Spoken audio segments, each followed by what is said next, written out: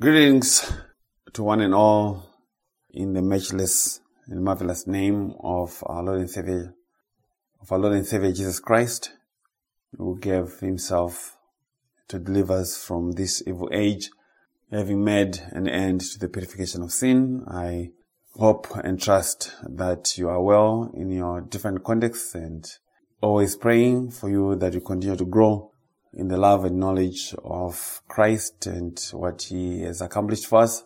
And today we are going to be talking about him and his work of salvation from the book of Leviticus chapter 14, a continuation from our last message from last week. We had our teaching from the first part of the chapter of Leviticus 14, and we'll pick up. But before we get there, let's go before the Lord in prayer and ask for his blessing upon his word.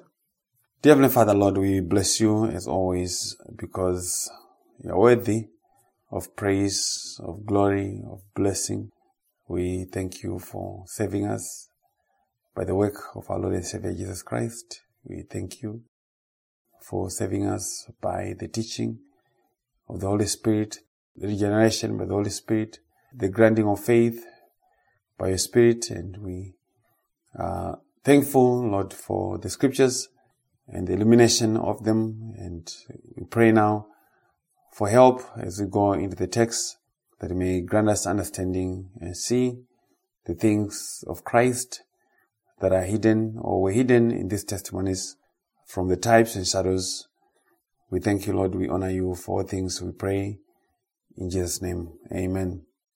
Amen and amen. And so I pray you have been getting blessed by the teaching that the Lord has been giving me to share. It's not my food to dispense. I am only a waiter. The Lord is he who gives all understanding, and I am nothing more than a vessel in this business. So we'll go to Leviticus 14:33 to 57, where Moses, by the Holy Spirit, recorded for us and said, "And the Lord spoke to Moses and Aaron, saying, When you have come into the land of Canaan, which I give you as a possession, and I put the leprosy plague in a house in the land of your possession, and he who owns the house comes and tells the priest, saying, It seems to me that there is some plague in the house," and the NET translates it this way. Verse 35, "Then whoever owns the house must come and declare to the priest, something like an infection is visible to me in the house." And the New American Standard translates the same verse 35 as, "Then the one who owns the house shall come and tell the priest, saying, Something like a mark of leprosy has become visible to me in the house. Then the priest shall command that they empty the house before the priest goes into it to examine the plague, that all that is in the house may not be made unclean. And afterward the priest shall go in to examine the house, and he shall examine the plague, and indeed if the plague is on the walls of the house, with ingrained streaks, greenish or reddish, which appear to be deep in the wall, then the priest shall go out of the house to the door of the house and shut up the house 7 days. And the priest shall come again on the 7th day and look, and indeed if the plague is spread on the walls of the house, then the priest shall command that they take away the stones in which is the plague, and they shall cast them into an unclean place outside the city. And he shall cause the house to be scraped inside all around, and the dust that they scrape off they shall pour out in an unclean place outside the city.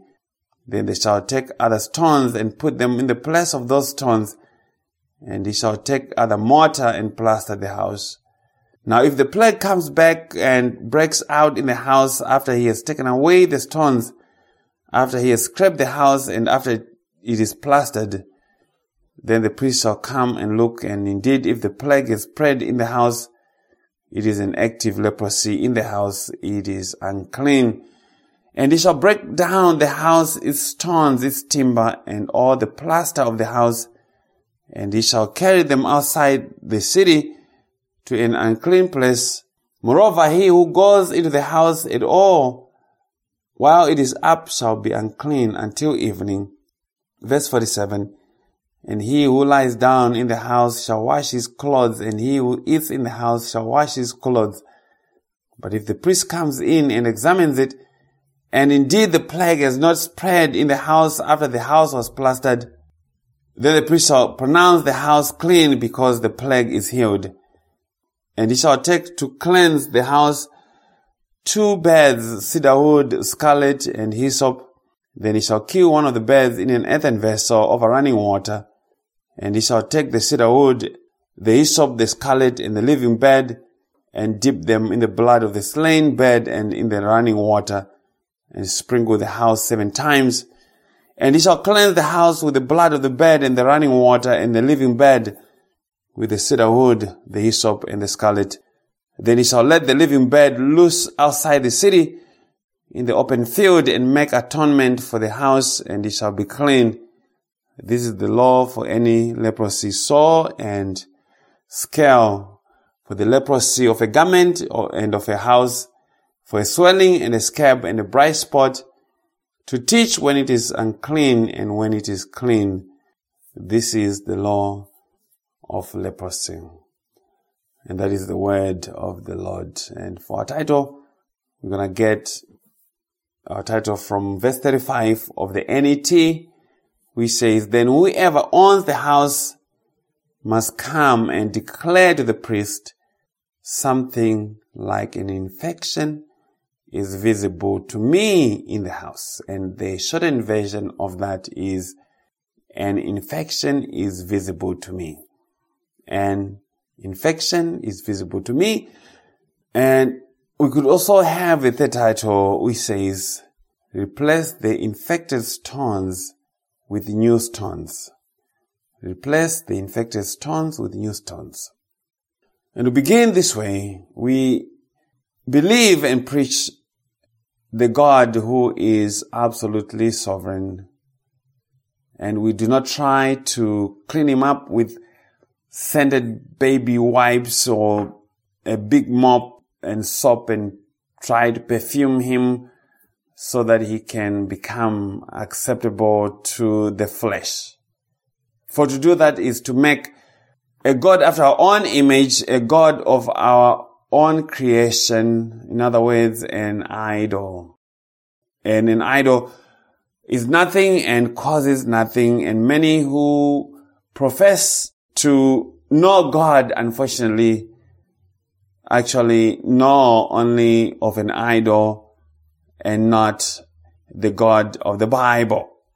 Much of what is being proclaimed as speaking to who God is not faithful testimony to what God has revealed about himself. So we do not proclaim a weak God, but the one who is sovereign over things, the one who is the first cause of all things, the one who empowers all things, and that to his glory, as Apostle Paul said in Romans 11:36, for from him and through him and to him are all things, to him be the glory forever.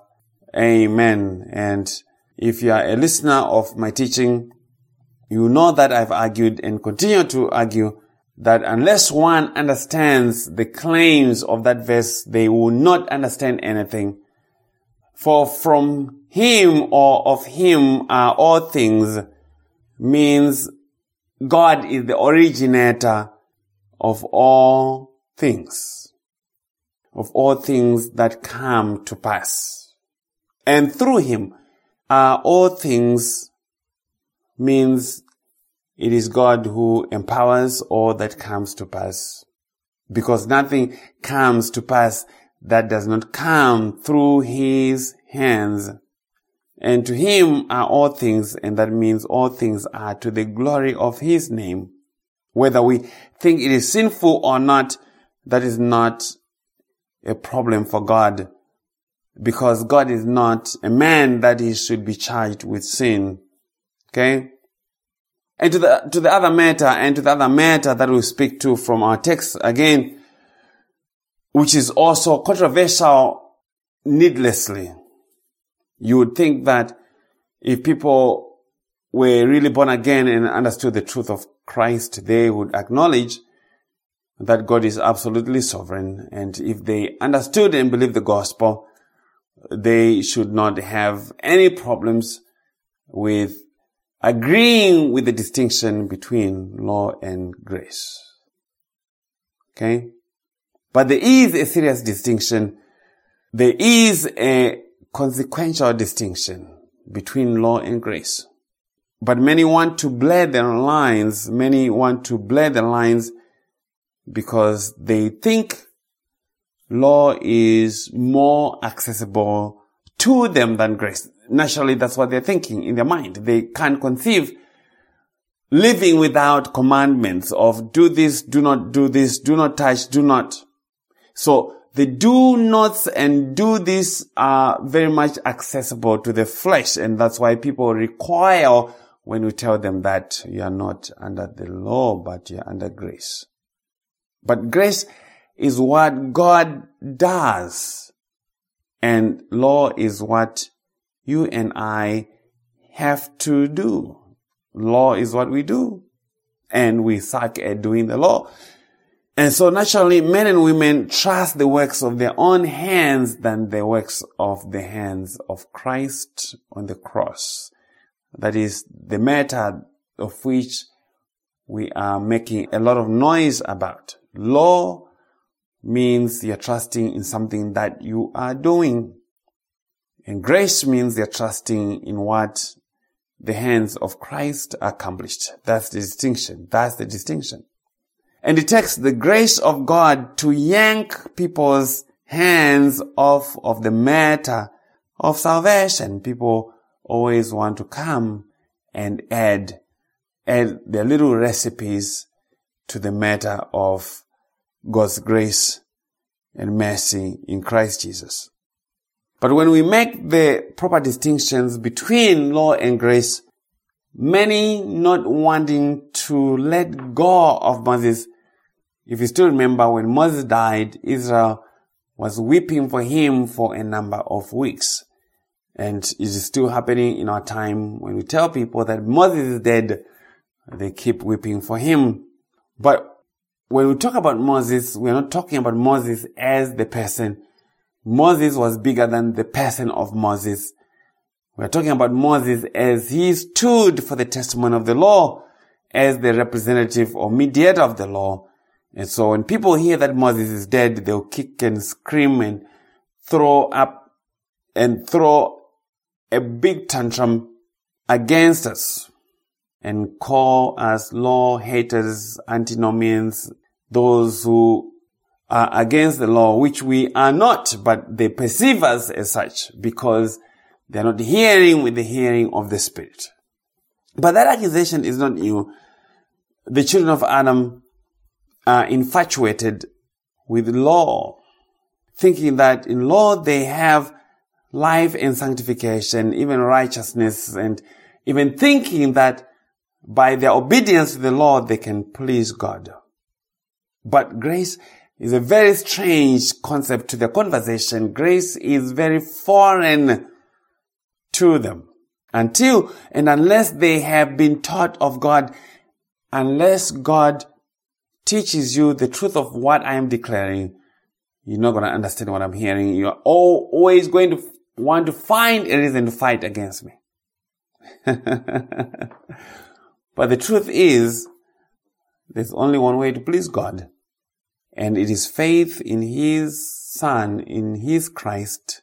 And the last time I checked, the law is not of faith. The law is not of faith. And the inheritance of salvation also is not of faith. So just bear in mind of those realities, and may God help you with understanding. And these matters we shall speak to as we expound the testimony of Christ in our text. And with that, let us jump to our text. Let us jump to our text and try to glean some gospel nuggets, as it were. Verse 33 of Leviticus 14. Moses again says, "And the Lord spoke to Moses and Aaron, saying, when you have come into the land of Canaan, which I give you as a possession, and I put the leprosy plague in a house in the land of your possession." Let us stop there and contemplate some understanding and work some understanding, because it is too important to our faith, to our appreciation and view of God's sovereign grace, even of His person, and our theology of who God is and who actually causes what in all this stuff. Hear what God claimed to do when Israel had come to the land of Canaan. Verse 34, He said, "When you have come into the land of Canaan, which I give you as a possession, and I, the Lord, put the leprosy plague in a house, in the land of your possession." What did God say He would do in someone's house? What did He say? Did He say, when the devil comes and puts a plague of leprosy in your house, when your bad neighbor comes and put a plague of leprosy in your house? Is that what the text says? No, He said, "And I, the Lord, put the leprosy plague in a house." When the Lord Himself comes and puts leprosy in someone's house. Why put leprosy in someone's house? It's not your house. Why do that? Why put leprosy in someone's house? That's not a good thing. Is that a good thing to put leprosy in someone's house? God claims that He would put leprosy in someone's house. And anyone who is a faithful gospel preacher or believer should by now know that leprosy was a type of what? Leprosy was a type of sin. And the effects of sin. And that's right. We need to clear up the foolishness and falsehood in our minds that God does not bring or does not do things like that. Because He does. He claims that He does, and yet people are busy trying to clean Him up. And this is the matter that I see. Even from the so-called high-level theologians of old and of new, they break a sweat doing all kinds of gymnastics, all kinds of contortions, trying to conceal or explain away this unavoidable truth. But I did not learn the gospel that way. I did not learn the God of the Bible that way. We speak of the very uncomfortable things, and we come to destroy a lot of idols. Okay? The Lord God has every right to do whatever is right in His own sight, to bring the leprosy of sin to someone, to you, and yet not be charged with sin or unrighteousness. Is there any unrighteousness with God? Paul asked that from the book of Romans chapter 9, when he was discussing the matter of election, that He determined to bless Jacob over Esau before they had even done anything good or bad, that the purpose of God according to election should stand. Was there any unrighteousness with God to do that? It is a simple matter if you have a very high view of God. It is a difficult matter if you imagine God as a supersized version of your father or grandfather, or as one of us.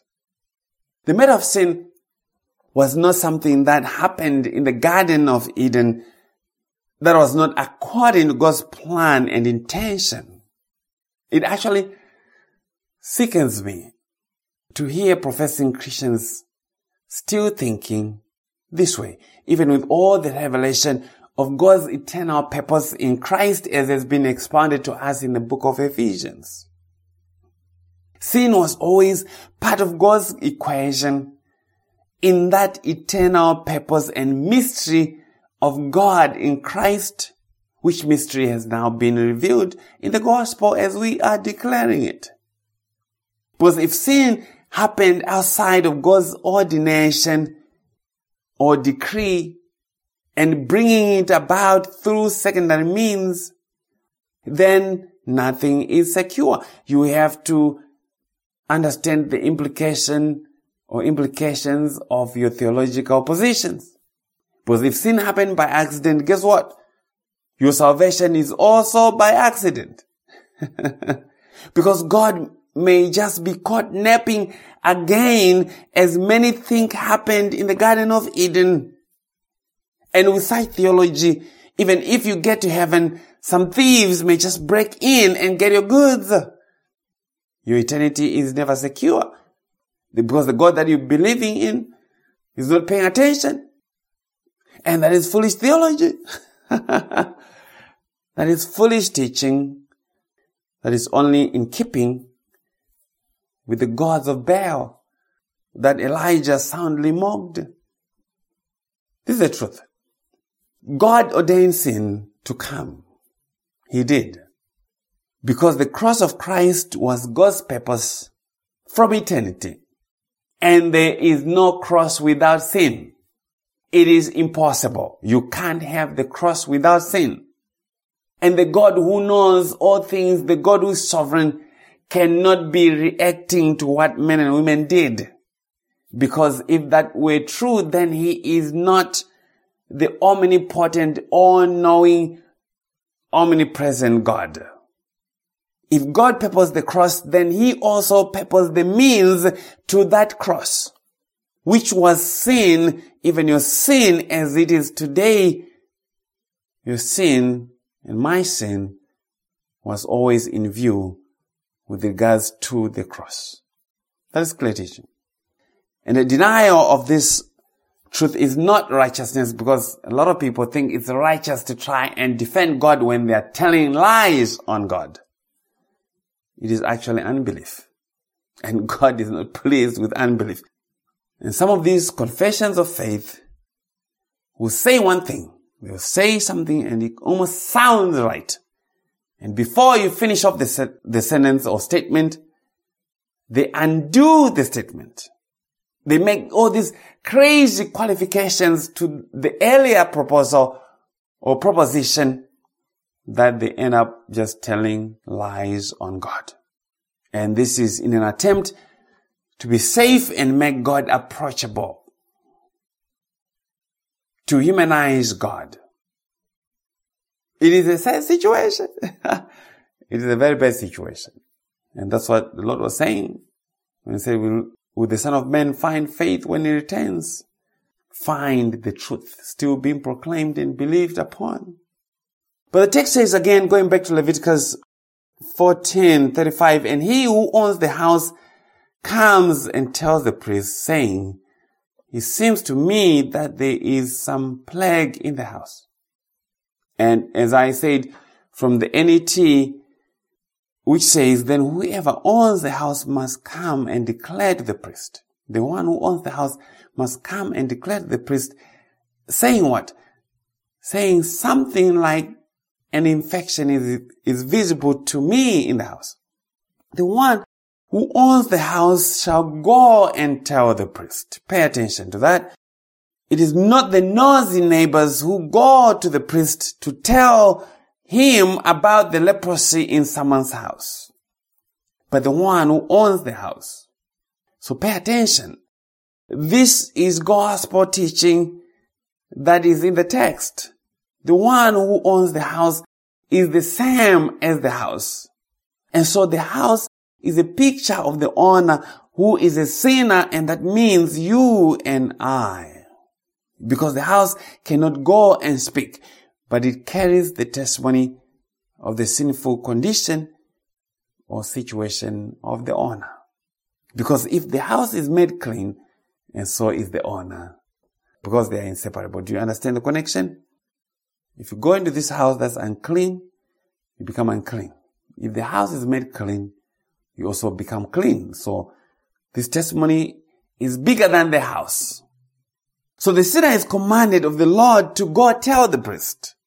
Go tell the priest about their leprosy, about their mildew, about their diseased infection problem, but not to tell the Lord about the name it and claim it stuff, as we have been hearing in a lot of these places. My dear friends, my dear brothers and sisters, the matter of the purification of a house, just like the purification of the body, was a matter of the priest to do. This class of people is the only one that was and is approved by God to deal with such matters of purification. Purification is not for anybody who has a hose and can open a faucet of water. And so what were they to tell the priest? God says, something like an infection is visible to me in the house. Something like a plague or an infection is visible to me in the house. What a glorious statement. But what is it a confession of? It was a confession of sin. Confession of a sinner speaking of their condition before God, saying something like an infection is visible to me in the house, in my house, in me. In me, I see an infection. Something visible like a plague. I'm seeing in my person. Something that makes me feel unrighteous. Question, is that a confession? Do you share the testimony of the plague that has become visible to you in your house? Do you have that testimony? Have you heard that testimony? That something visible like an infection has come into your house, into your person. Because the Pharisees, in their self-righteousness, did not see the diseased infection that was in their own homes, in their own houses, that is in themselves, and thus they did not go and tell the priest when he came, when the Lord Jesus showed up. They were supposed to go and tell him about their diseased infection. But the text says, he came to his own, and his own received him not. And the Lord Jesus Christ said, if you don't believe that I'm He, you die in your sins, because your leprosy has not been made visible to you. And that's the Lord speaking with them, the Jews. Luke 18, verse 9 and following, he says, and he also told this parable to some people who trusted in themselves that they were righteous and viewed others with contempt. Those who trusted in themselves that they were righteous had not been made able to see the leprosy that was in them. The leprosy that was in their own houses. They were ignorant of their own leprosy. So what do they claim before God? They do not speak to the examination and purification by the priest and being declared clean by the priest. That's not their testimony. No, this is what they say. Luke 18, 11 to 12. You should know that I love this text. It's going to feature in one way or the other in a lot of the messages that I preach, because it's very important to our appreciation of God's gospel. Luke 18, verse 11 and 12. The Pharisee stood and was praying this to himself. God, I thank you that I am not like other people. I'm not like other men, swindlers, unjust, adulterers, or even like this tax collector here. Like right here, this tax collector, right, standing by me. How are you different? I fast twice a week. I pay tithes of all that I get. This is the testimony of the one whose leprosy has not been discovered to them, has not been made visible to them to see it. So they come and talk about themselves instead of talking about their leprosy. But here, the testimony of the tax collector. The Lord continued and said, verse 13 and 14, but the tax collector, standing some distance away, was even unwilling to lift up his eyes to heaven, but was beating his breast, saying, God, be merciful to me, the sinner. God, be merciful to me, the sinner. The tax collector was standing some distance away, in keeping with the testimony of those with diseased infections, to say that the leprosy in his house had been made visible to him. It had been made visible to him, so much that he was even unwilling to lift up his eyes to heaven, because the marks of his leprosy were so visible, high definition, 4K quality, made visible to him by God. That's how salvation works. So he could only say what? His prayer was short. He didn't have anything good to say about himself. But God, be merciful to me, the sinner. Not God, be merciful to me, a sinner, but the sinner. God, be propitious to me, the sinner. God, make me clean on account of Christ, on account of your grace and mercy. The one who has a diseased house, who cannot and could not clean it themselves, only beg God for mercy. Be merciful to me. God, be merciful to me. And to this, what did the priest say? Verse 14, I tell you, this man went to his house justified rather than the other. For everyone who exalts himself will be humbled, but he who humbles himself will be exalted. How did Jesus know that this man went home justified? How did he know? Because he is the high priest. Christ is the high priest. It is his business to declare sinners as clean as justified. It is he who cleans and pronounces as clean. And so the tax collector went home a clean man. He went home without any arrears to God, without any debt to God, but only thanksgiving. Because that's what the sinner who has been justified owes God. They owe God not law-keeping, but thanksgiving. John 9:39-41. And Jesus said, you know the conversation between the Jews, the Pharisees, the Lord Jesus, and the man born blind. And the Pharisees were not too happy, they were not too excited that this man who was born blind seemingly was coming up with high theology and making a mess of them, also being able to see Christ, and yet they who had eyes that were open could not see Christ.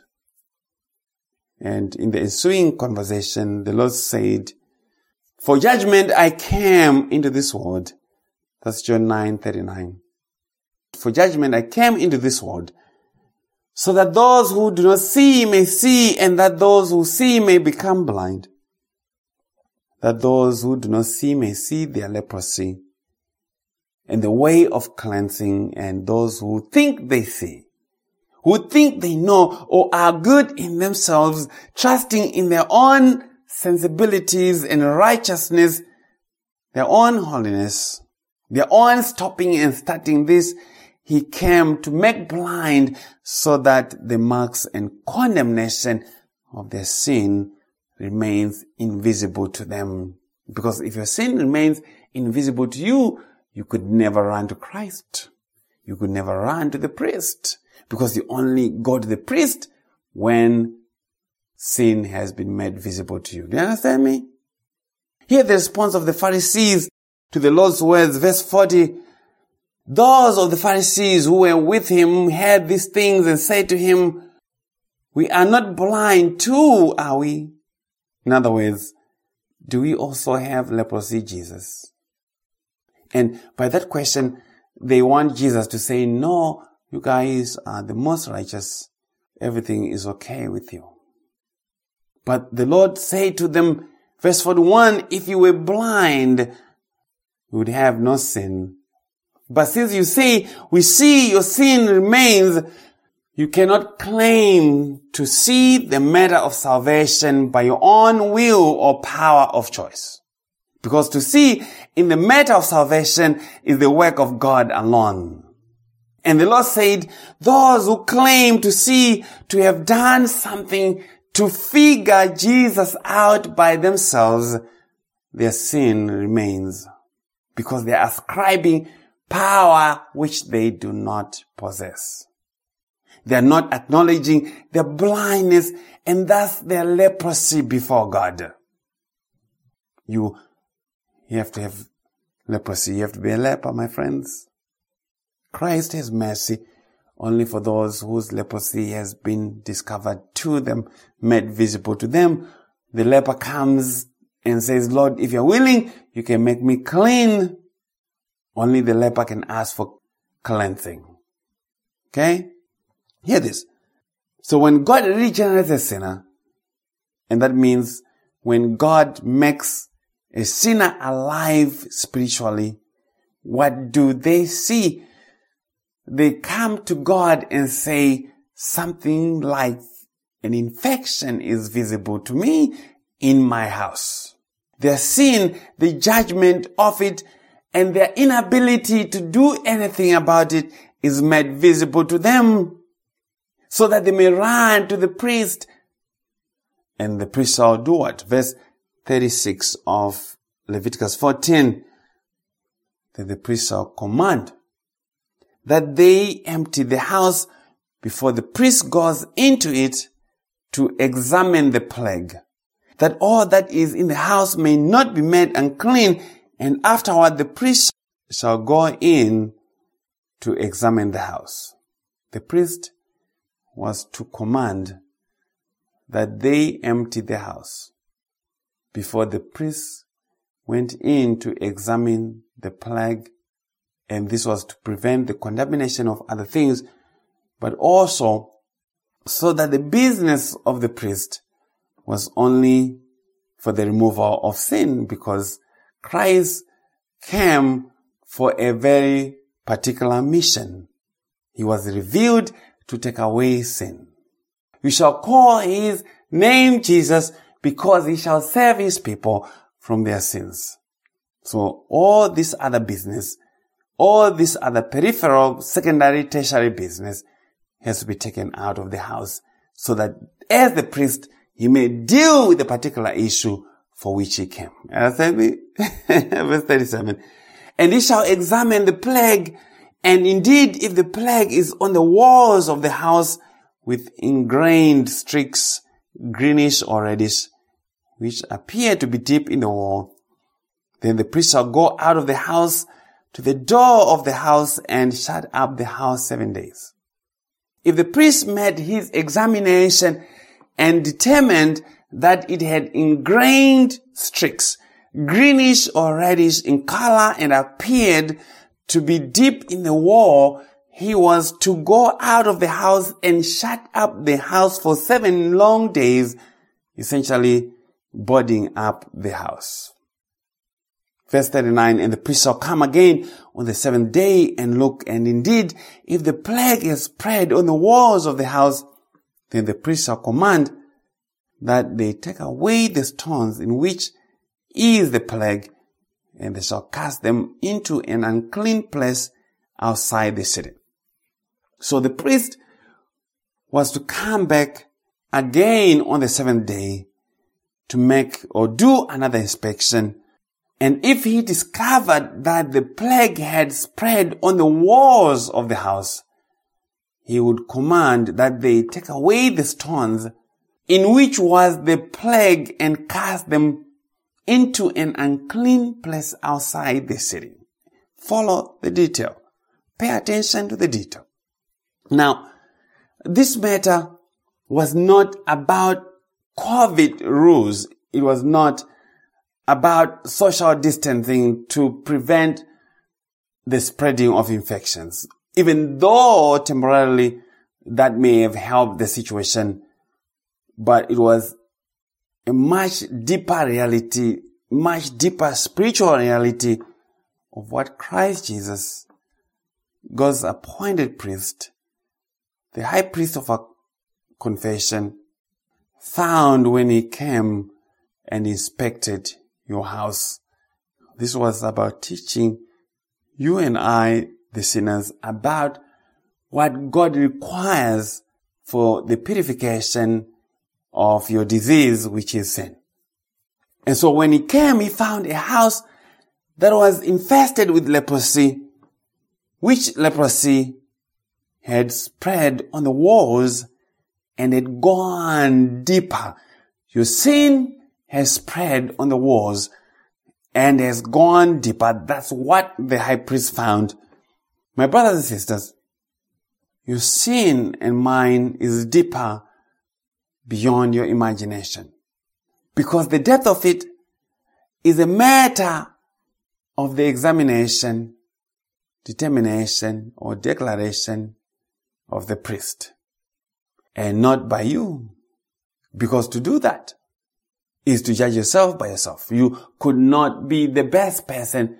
You could not be the best yardstick, as it were, tape measure or ruler, to try and gauge the depth of your sin. You can't do that. If you're doing that, you're deceived. That is why Apostle Paul in 1 Corinthians 4:3-5 said, "But to me it is a very small thing that I may be examined by you or by any human court. In fact, I do not even examine myself." Paul said it is a very small matter to him for anybody to try and judge him with respect to righteousness and salvation, because he didn't even judge himself in that regard.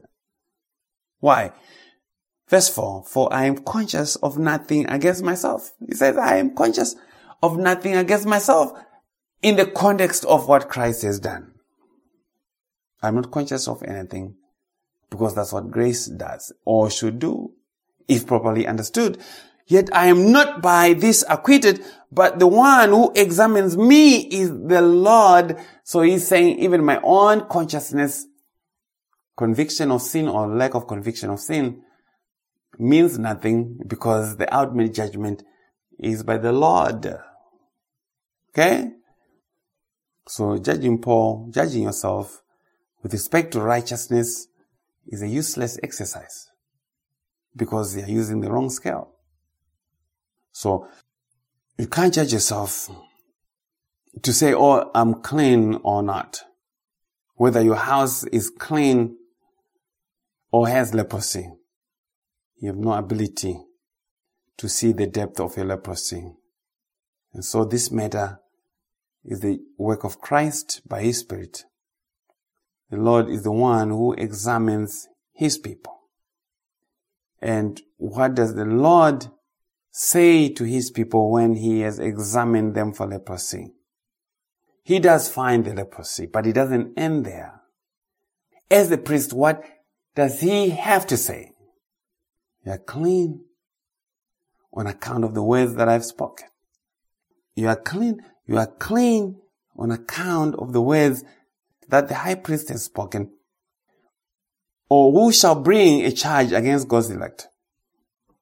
Who shall condemn? It is God who justifies, and it is Christ who died, who even is seated on the right hand of God, ever making intercession for us. That's where you are. That is what the cleanliness that Christ has pronounced about you means. No charge against you. In spite of your leprosy, no charge against you, because there is therefore now no condemnation for those who are in Christ. Scandalous.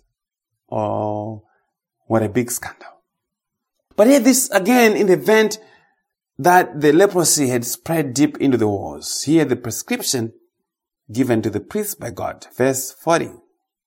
Then the priest shall command that they take away the stones in which is the plague, and they shall cast them into an unclean place outside the city. The priest was to command that they take away the stones in which was the plague. The stones that formed the foundation or walls of that house had also been affected, infected, diseased, and were not good for the house anymore. They had to be cast into an unclean place outside the city. But which stones are these that have to be cast out from the place that has a plague? Why would God tell us that you have to take away some stones? Could they not have used some bleach, some pressure washer to make them clean? No. These stones cannot be made clean by pressure washing them or by bleaching them. They had to be taken away from the wall of the house and thrown outside of the city. But what are these stones that are somehow related to the cleanliness or uncleanliness of the house? What are these stones that are involved in this matter of leprosy? These are the stones of the law. How do we know that? Because if leprosy is a type of sin, of which it is, then sin never happens apart from the law. And if you still remember, the law was given to increase the transgression, to increase the leprosy. And so if you have to stop the leprosy, you have to do something about the stones. You have to do something about the stones. You have to remove them. You have to remove them, or else the leprosy will continue to increase. 1 Corinthians 15:56. The sting of death is sin, and the power of sin is in the law. This relationship between sin and law and death is not understood, especially by many in the Reformed camp who kind of say a lot of things like us, but we have a significant difference. They do not understand the implications of law when it has been put in the same house as one who has a plague of leprosy. The power of sin, listen to me someone. Lord Jesus, help someone understand. The power of sin is in the law. Law and sin are Siamese twins. They are joined together at the hip.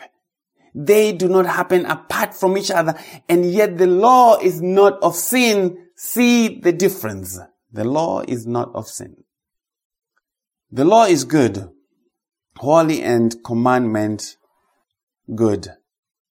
But that is how we end up with a diseased house. A house full of sin is because of the goodness of the law. So what has to happen in the cleansing of leprosy? What has to happen now that we have the leprosy and now that we have the stones in the house? The stones have to be removed and thrown out. The stones have to be removed and thrown out. And that means the law has to be removed from the sinner, or else the leprosy and its condemnation remains. That's clear teaching. The stones were cast out in an unclean place outside the city. And Christ Jesus also was cast outside the city, because outside the camp is where the matters of sin and its purification are handled by the priest who is qualified, and that means by the cross of Christ Jesus. The stones that were infected with leprosy were thrown outside of the city. And yet Christ Jesus, who was also righteous, was thrown outside of the city because he had been infected by our sin, which had been imputed to him, that he may make atonement for it. Understand me? Verse 41. And he shall cause the house to be scraped inside, all around, and the dust that they scrape off, they shall pour out in an unclean place outside the city. The priest shall cause the house to be scraped inside, all around, and even the dust that they scrape off, they shall pour out in an unclean place outside the city. Scraping even to the very tiny speck of dust. Why? Because that speaks to a thorough cleansing or cleaning of the house, and that means the thorough cleaning of the sinner, that is you, by Christ Jesus. The cleaning has happened by the priest, and it is to that level of detail. To the very dust of your sin, it has been taken care of. This is what Christ accomplished for the sinner. For his church, he did a thorough and complete job that even the little dust particles of your sin were scraped off of you and taken to the cross outside the city. Full propitiation, full satisfaction for all of your sin debt. Hear me? Now, there are those who continue to object to our teaching that the true believer, redeemed of the blood of Christ, is not under the law. And I argue that the truth of this matter is not by man, it is not taught by man, but of God. You can read a lot of Reformed books, a lot of articles. You can study all the Greek and Hebrew and Latin, and yet never come to the knowledge of the truth. Because the truth is only taught of God.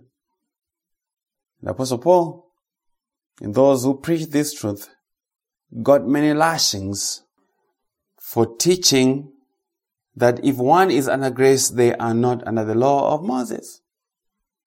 And this testimony is important because it separates true faith from false faith. Many in the Reformed camp insist that the believer is saved to be under the law of Moses, the Decalogue, the Ten Commandments, and are even sanctified by the law, and that the law is the rule of life for the believer. And to come to that conclusion, they have to ignore way too much biblical testimony, which to me is unacceptable. But as we have observed in many of our previous messages, the teaching that the believer is not under the law of Moses is testimony that God even taught in the Old Testament. The law anticipated its own retirement. The problem is preachers and believers do not know how to read the law so that they may end in Christ alone as complete and sufficient for the believer for salvation and as the rule of life. Why? Because God has not taught it to them. God has not given them eyes to see it. But let us see if we are correct. God says to Moses, verse 42 of Leviticus 16, "Then they shall take other stones and put them in the place of those stones, and he shall take other mortar and plaster the house." Let us stop right there. What did God say in verse 40 of Leviticus 14? Let's go back to verse 40 and tie verse 40 to verse 42 so that you may see the distinction and the point that I am driving at. Verse 40 says, "Then the priest shall command that they take away the stones in which is the plague, and they shall cast them into an unclean place outside the city." So in verse 40, the stones that were in the house were commanded to be taken out of the house of the one whose house had contracted mildew. And as I said, these are gospel pictures. The house represents the sinner, and the leprosy or the mildew represents the sin that has overtaken you and I, and the process by which it has to be cleansed. And you can't talk about sin where there's no testimony of the law, and you can't talk about the purification of sin where there's no testimony of the blood of Christ. So the law, represented by the stones, being part of the first old infested house, had to be taken away. For cleansing to happen, they had to be taken down. If cleansing from leprosy had to happen, these first tablets had to be taken away because they were implicated in the leprosy of the house. But you would have thought that God would say, now that we have removed those old stones, let us wash them and put them back to strengthen the structure. Let us wash those old stones and bring them back. That's what a lot of people think in their theology. No, he did not recommend the reusing of the old stones. God did not recommend the reusing of the old stones. What did he say? Verse 42, then they shall take other stones, underline that. Then they shall take other stones and put them where? And put them in the place of those stones that were removed. They shall take other stones and put them in the place of those stones, and he shall take other mortar and plaster the house. They shall take other stones and put them in the place of those old infected stones, and in their place they shall take other mortar and other stones and then plaster the house. Did you hear of the other stones and the other mortar? To be used to rebuild, to make and keep the house clean. What are these other stones, other mortar that God says to use to rebuild the house and keep it free from the plague? Who is this stone that replaces the old stones of the law that cause the plague, that cause leprosy, that cause mildew, that increase your sin? Apostle Peter says in Acts 4:11, this is the stone. This is the stone which was rejected by you builders, which has become the chief cornerstone. The stone. This Jesus is the stone, the head cornerstone, rejected by those who were rebuilding their own mildew and leprosy infested houses. The lawkeeper is he or she who is in the business of rejecting the better stone that God has recommended for rebuilding their sin-infested house. For the commandments that are the power of sin, they would rather have the old commandments, the old stones that were implicated in their leprosy. They would rather keep those, pressure wash those, put them in the washer and dry them, rather than getting the new stone. They reject God's stone to rebuild. God says, do not use the old stones, get new ones. The new stone came and the Jews rejected him who was the head cornerstone.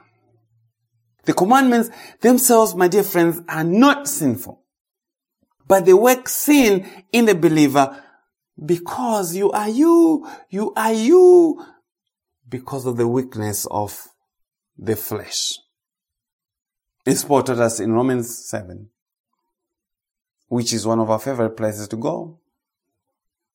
Paul says, Romans 7, starting from verse 7, what shall we say then? Is the law sin? Because we had the testimony of the stones that were in the diseased house and was to be pulled out and thrown out. Shall we say then the law is sin? Absolutely not. may never be. Certainly I would not have known sin except through the law. I would not have known sin except through the stones. For indeed, I would not have known what it means to covet or to desire something belonging to someone else if the law had not come and said, do not covet. But sin, seizing the opportunity through the commandment, sin seizes opportunity through the commandment. That's the relationship between leprosy and the law, leprosy and the stones that to be removed, seizing opportunity through the commandment produced in me all kinds of wrong desires. For apart from the law, sin is what? Is dead. For apart from giving the law, sin is dead. And I was once alive apart from the law, but with the coming of the commandment, sin became alive. The law gave sin power. It became alive. It resurrected the sin that was lying dormant. And Paul said, I was alive once, but when the commandment came, I, who was alive, died from condemnation, died from the realization of his leprosy, so much that he would say, in me, that is in my flesh, there's nothing good that was. So I found that the very commandment that was intended or was promising to bring life brought death to me. It brought death to me. For sin, seizing the opportunity through the commandment, deceived me, and through it I died. Sin uses the law as a decoy to kill anyone who thinks they can do it. So then, Paul says, the law is holy, and the commandment is holy, righteous, and good. Do you see that? Did that which is good then become death to me? Absolutely not. But sin, so that it may be shown to be sin, produce death in me through what is good. Do you see that for sin to produce death in you, it needs something that is good? And so, the law is that which is good that sin uses to get you killed. So that through the commandment, sin would become utterly sinful. And so God comes and says, in the matter of purification, change out the stones for the better and cleaner stones and better mortar. If your house should be made clean, if your house should be pronounced as clean, because by the deeds of the law shall no house be made clean, shall no man be justified before him, for by the law is the knowledge of sin. I need us to revisit this testimony again and hammer it some more, because it is just important and is not understood. Hear what God says again, verse 42, Leviticus 14. Then they shall take other stones and put them in the place of those stones. Remove the old stones and in their place put new stones. Excellent, brilliant teaching. In this we see the replacement of the old covenant of the law by the New Testament in the blood of Christ, in the matter of the salvation of a sinner who is sin-infested. The believer does not become unclean or more corrupt just because the old stones of Moses were taken out, as those who call us antinomians think and would like to falsely conclude about our position. You and I are already corrupt. You're already corrupt. That is your nature. The law only brings out what you are already. just like X-rays do not cause bonds to be broken, rather they reveal which bonds are broken. And yet, the very X-rays are not the cure to the broken limbs. You cannot cure someone who has broken ribs, broken legs with X-rays. They have no such power. They can only reveal that which is broken. So, the removal of the old stones does not make you corrupt. But in Christ, we have been left with a better stone. Clean stone, holy, undefiled, and separate from sinners. That's the testimony of who Christ is from the book of Hebrews. And by that stone, we have been built anew. And by that stone, we have been pronounced as clean. My brothers and sisters, everyone is busy. Busy building. Everyone has stones in their hands, stones in their backyard, stones in their shovel to try and clean up their mildew-infested homes, who is themselves. But few have changed the stones to use for that project as God has instructed. God says, change the stones. But many are busy pressure washing the old stones of the law because they see value in the old stones of Moses, and they see value through the third use of the law, sanctification by the law. But God says, please replace the stones with clean ones. Please, that covenant of the law is already broken, it's already sin infested. So I'll make a new covenant with them, not like the covenant that I made with their fathers or forefathers when I took them out of Egypt. Yeah?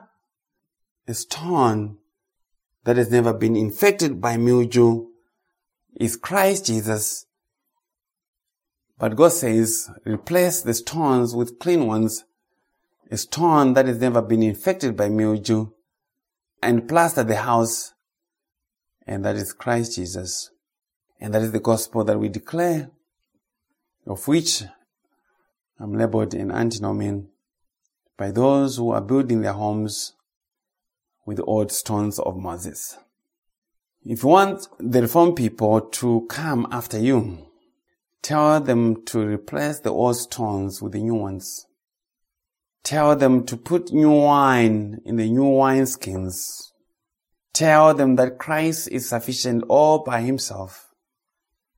And they'll come attacking you and say you are not saved because you are supposed to be carrying the burdens of the old stones, because misery loves company. Some of them still have the same zeal as the Jews of old who did not understand the matter of the gospel because they would not submit to the righteousness of God. They did not submit to the righteousness of God, but to their own righteousness. Yeah? They want to create their own righteousness. So the removal of the old stones, of the law, of the letter that kills, of the ministry of death and condemnation, does not mean that the redeemed have no more structure to hold them. Because Reformed theology thinks that if you remove the law, then there's no more mortar to use to hold the believer in place. No, that's not true. In fact, God has given them a better stone and a better house, a clean house, Christ in you, the hope of glory. So what is Christ doing in you? Because he is the rock, the stone that God is using to build you a new house without sin, a new house without leprosy. Christ in you, that's God putting new stones. And what is the Holy Spirit doing in you? Because he mediates the presence of the new stone that God has put in his new house. You are the temple of the living God. And you can't have a temple without some stones to build the foundation. And Christ is he who is the stone for that foundation. So Christ in you is more than enough stones for your house. Understand me? Let's go to verse 43 and following. God says, now if the plague comes back and breaks out in the house after he has taken away the stones, after he has scraped the house and after it is plastered, then the priest shall come and look, and indeed, if the plague has spread in the house, it is an active leprosy in the house, it is unclean. So, after the house remedial actions were taken, the priest was to come back again to do another inspection. And if the house owner had done all the remedial actions, but then noticed that the plague had spread in the house, then it was an active leprosy, and the conclusion was the house was unclean. And what would happen in that event? Verse 45, and he shall break down the house, its stones, its timber, and all the plaster of the house, and he shall carry them outside the city to an unclean place. The whole house now had to be taken down to the ground and carried outside the city to an unclean place, and that being the testimony of the sinner who has been completely defiled by sin, the whole person unclean from head to toe, and in that condition none can do any righteousness. Why? Because they are unclean.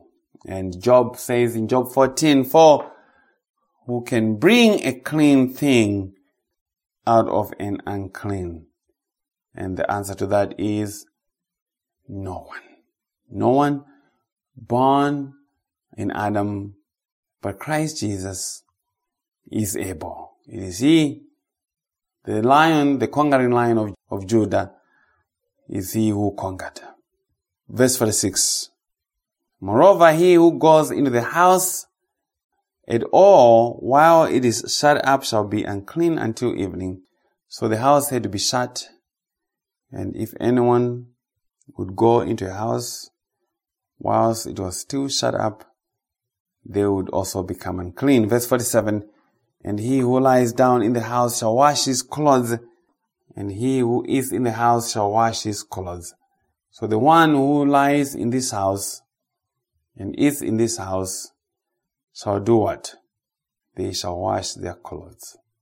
The sinner is he or she who lies down and eats in the tent of their flesh.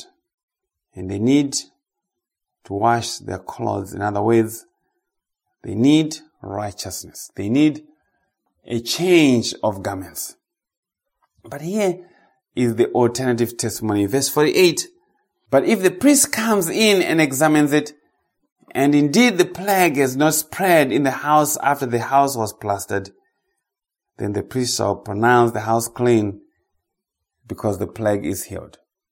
If the plague did not spread in the house after replacing the stones and plastering it anew, the priest was to pronounce the house as clean.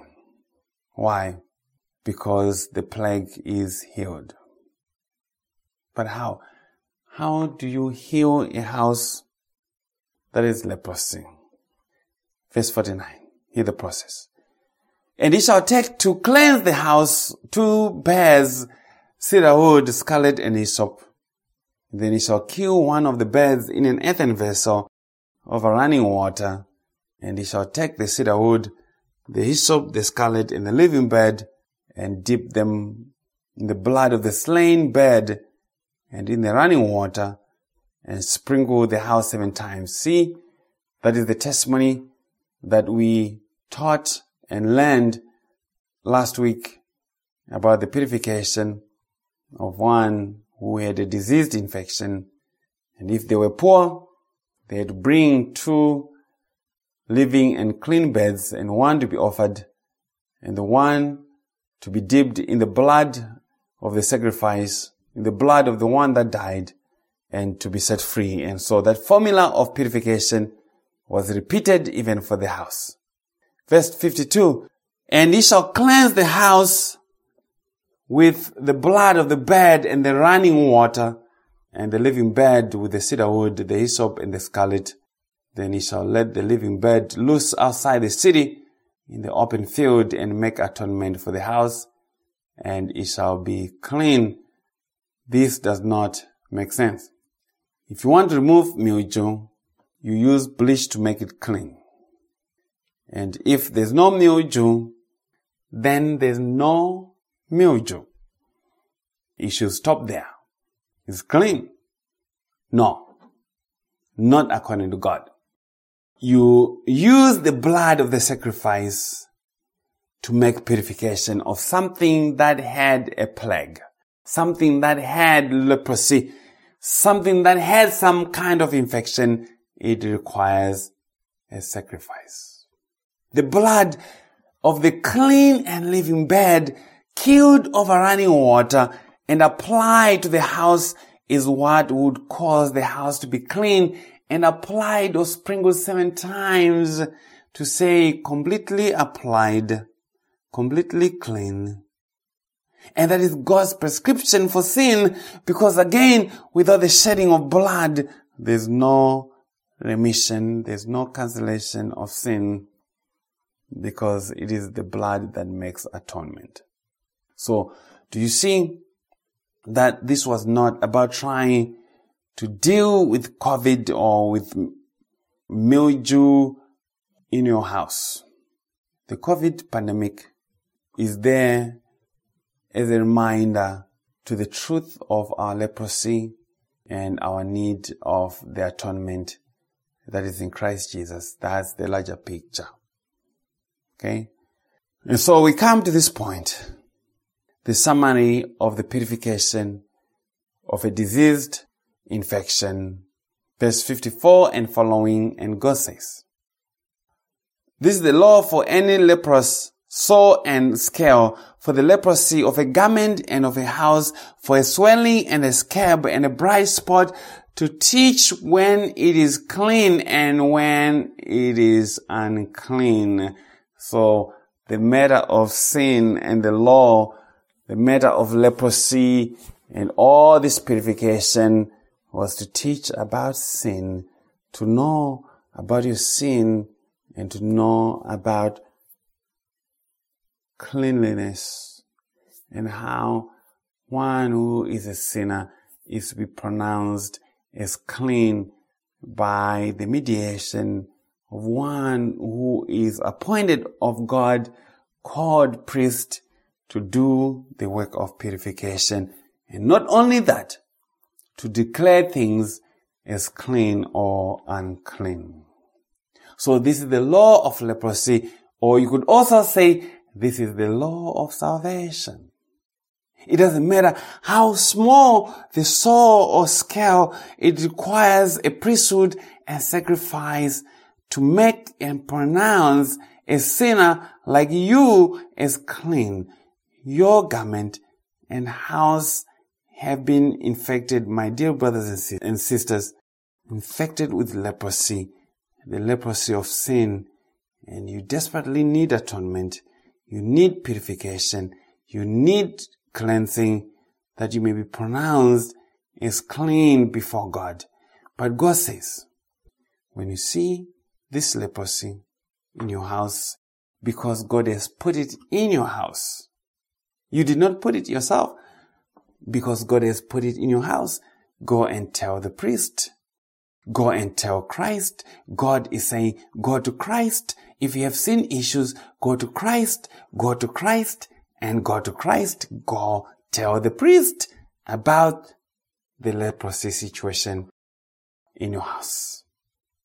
You need atonement for you to be pronounced as clean. My dear friends, some of your sin and mine is public, but the majority of it is private and largely unknown to us. But it's no difference because it's all leprosy and it requires atonement by the priest. God means for you and I to go to the priest. But you could not go to the priest, you could not come to Christ unless God brought the diseased infection and drew you to Christ, because Christ said in John 6, no one can come to me unless the Father draws them. No one. So sin is God's way to introduce you and I to the necessity of the priesthood of Christ and the need for atonement. I'm going to repeat that statement because this is very important. Your sin and mine are not random acts. Sin is by God's way, God's doing, God's ordination to introduce you to the necessity of the priesthood of Christ. Now that's a big understanding. There's a necessity to the priesthood of Christ because Christ is the mediator of life and righteousness, and that through his priesthood, through the work of his atonement, without sin, the priest of Christ is rendered useless. And yet, he is the priest of the God Most High, according to the order of Melchizedek, who has an eternal priesthood. So if Christ has an eternal priesthood with the power of an endless life, guess what? Sin was always in view. But even now, I have leprous sores and scales. I still live and feel the leprosy of my old garment and of my old house in Adam. I still see some swelling here and there, a scale and a bright spot. I had poison ivy twice in the past 1.5 months. And I learned that if I was not careful, I would spread it even as I was trying to wash myself or even just scratching. And that is how sin goes. We spread it by just scratching our itchiness. And it can only be handled by one who is able, the Lord Christ Jesus. Otherwise, my attempt to remove it spreads it. And for this reason, babies do not change their own diapers. They can only spread the poop around and sting the place some more. I'm telling the truth. Babies do not change their own diapers. If you want a disaster to happen, let them change their diapers. And that is for the same reason that God will not leave the purification of sin to your hands to do or to decide or to will. But many do not want to go and tell the priest about their leprosy, about their sin.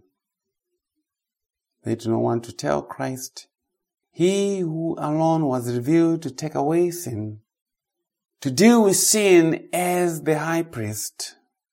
Him who, after he had made an end to the purification of sin, sat down on the right hand of majesty on high. My dear friends, brothers and sisters in Christ, an infection has been made visible to me in my house. And God has come to me and said, go tell the priest. Go tell the priest there's something visible, an infection has happened in your house. And God says, remove the old stones and rebuild the house with new stones.